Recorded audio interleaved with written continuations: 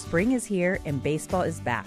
You can't forget the Derby. I love the hats. Do you have yours yet? My hat? I treated myself to a whole outfit. If you want to be able to treat yourself, then you should check out the Nest Savings Account at LGE Community Credit Union, where they want you to reach your savings goals faster. Take it from a pair of 680 The Fan wives. Head to lgeccu.org to find out what makes their team #1 in Georgia. All right, let's head out to the Hobson and Hobson Newsmaker line again, because we have another. We go from good guy to good guy. We like having good guys on this show. Former Georgia Tech running back, now star of the ACC network. He's Roddy Jones, and he's kind enough to join us right now. Roddy, how are you? I am fantastic. We got March Madness basketball on. We got spring games. It's a great time of year. It really is. I mean, it is nonstop stuff going on.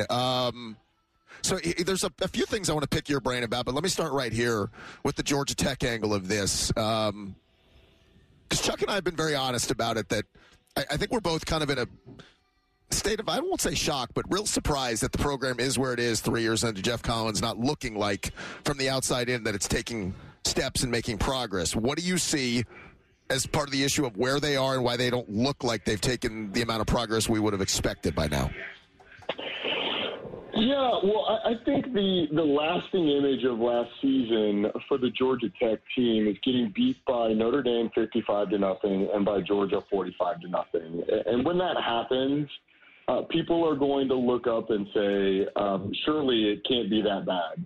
And look, Paul Johnson always used to tell me it's never as good or as bad as it seems. You know, when things are going great, you watch the film, and there's a lot of things you can get better at. When things are going poorly, you watch the film, there's a lot of things you're doing well. And I think there's some truth to that with Georgia Tech. Let's not forget, they didn't play Jeff Sims didn't play the last 2 games. They had 7 games decided by 9 points or less last year. Now, they only won 1 of those games, so that is an issue. But I think there was tangible improvement in some areas. But the areas that they had not improved or they got worse were very, very evident. And I particularly point to the secondary, where you had 5 guys with a lot of experience, and there were a ton of busted coverages and just turning guys loose. And that's unacceptable. You know, 3 years into a regime with experienced players back there. I think when you look at the offensive production and the way that Jahmyr Gibbs in particular got lost some during games, that was one of those things that had Tech fans scratching their heads, especially when he seemed to be the only way to manufacture offense at times last year. So that's why I think the perception is what it is. I do think this team has made strides. They have not been as big as I think we had hoped by year 3. Now, some of that was outside expectations, but some of it is legitimate. There probably should have been a little bit more progress through 3 years. And it seems that, like, we've talked to Geoff Collins plenty of times. We've talked to Todd during the seasons, basketball and football, once a week. It seems that when I ask about the progress, it's a lot of nuanced language about, well, it may not be readily apparent. And I think year 4, whatever the measuring stick is, it's got to be readily apparent to the casual fan who watches the games on TV and maybe comes once a year. I mean, there's no more. It's year 4. You got to win ball games, right? Yeah, absolutely. And I think even the most measured fan, of which I would consider myself one, like being an analyst and watching the league and seeing teams outside of just Georgia Tech, you could tell how much they had to progress in order to become competitive every week. Even the most measured fan was saying, hey, look, year 4 is when we need to start seeing a team that looks like it belongs, at least in the lower to mid-tier of the ACC. Like, you're not a bottom feeder anymore if you're building something. Whereas the fans that were more aggressive, the fans that were buying into what they were hearing coming out of the program, thought a bowl game was a possibility last year. So, yeah, I think this year you're going to have to show some really tangible forms of progress, whether that come in the form of wins, whether it comes in the form of an outstanding unit, whether it comes in the form of outstanding quarterback play. I think that you have to have something that's very easy to digest to go out there and sell, because, I talk to athletic directors all the time, and I had a really smart one tell me at one point, you're either selling wins or you're selling hope. And if you're not able to point to one of those things that are really tangible, quick to point to and say, hey, look, that guy's a star, or that unit's a star, or those wins are evident, then you're going to have some trouble keeping Georgia Tech fans engaged going forward. The good thing is there's been a lot of turnover in the Coastal Division, so I think that it is possible that you could see that. Roddy Jones is with us on the Hobson & Hobson Newsmaker line. Georgia Tech spring game tonight. Roddy's going to be in the booth for the ACC Network, so look forward to that coming up at 6 o'clock. Roddy, what would you say can be accomplished, whether it's in the spring, not so much the game, there's a bunch of drills, but what tangibly can be accomplished in the spring for a program like Georgia Tech, who we just said has to show some major improvement? Well, I think there's a couple of things. Number one, because you're getting a whole new offensive system, the installation of that and the understanding of what's trying to be accomplished, the installation of the expectations and the establishment of how you're going to practice, the physicality that you're going to play with, that certainly can be accomplished. I think the second thing is Jeff Sims specific. With Chris Winkie coming in as quarterback coach, I think laying the foundation of the fundamentals that you expect and you expect him to get better at is something that can be accomplished. That may not be as evident to see, but I think that certainly can be accomplished.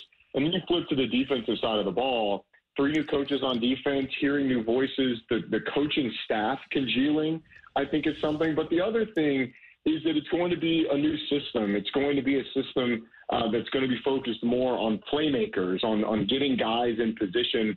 And Charlie Thomas in particular has been pointed at as a guy who they're going to move around a lot. So I think figuring out the communication, how simple do you want to be? How many coverages are we putting in? What do you do best so that as you go into the summer and you start to really figure out the plans for the season, you can have a really good idea of the packages that you're going to carry into the year. I think all that stuff can be accomplished over the course of the spring. Now, look, I'm going to tell fans, you're not going to see a lot of that stuff today. You'll see offensively, kind of what they expect, and it's going to look a little bit different in some very evident ways.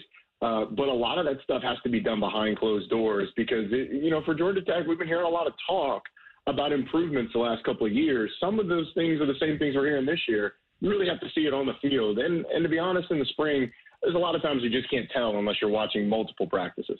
All right, so Matt was rich. He went to Dunwoody High School. You were smart. You went to Chamblee. I just grew up in Lawrenceville, went to Central Gwinnett. But we're all from around here, and so that 404 culture, we all get what that was supposed to be. And I have to talk past tense because we're going into year 4.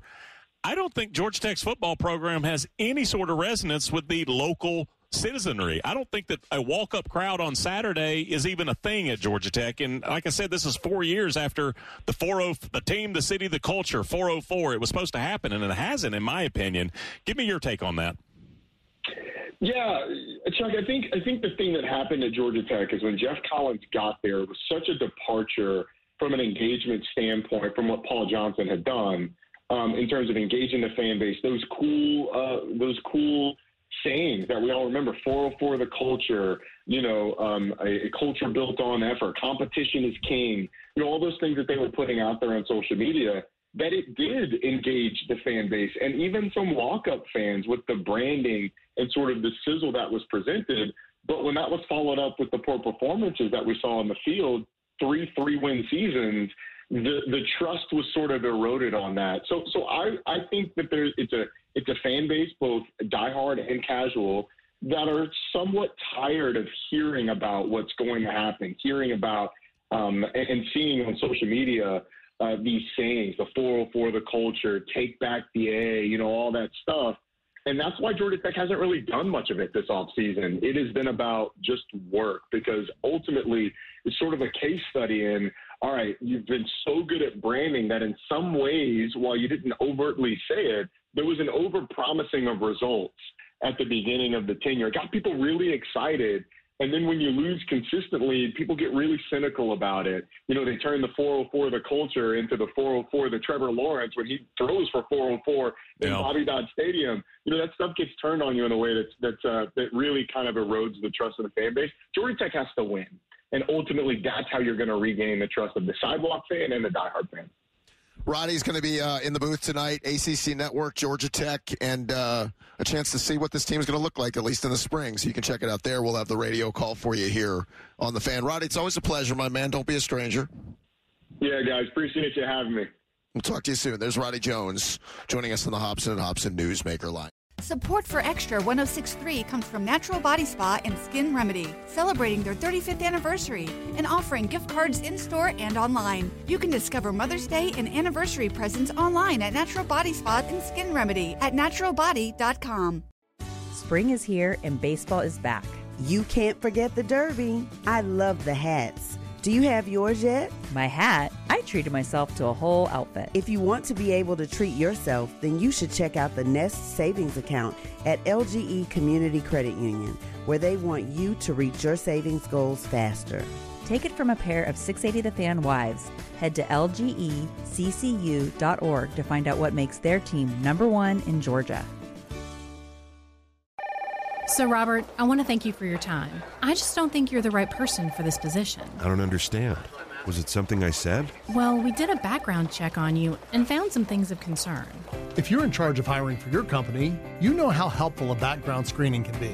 That's why companies that use Horizon background screening make smarter hiring decisions. Don't let the wrong hire put your company at risk. Get the real story on your candidates at horizonscreening.com. horizonscreening.com.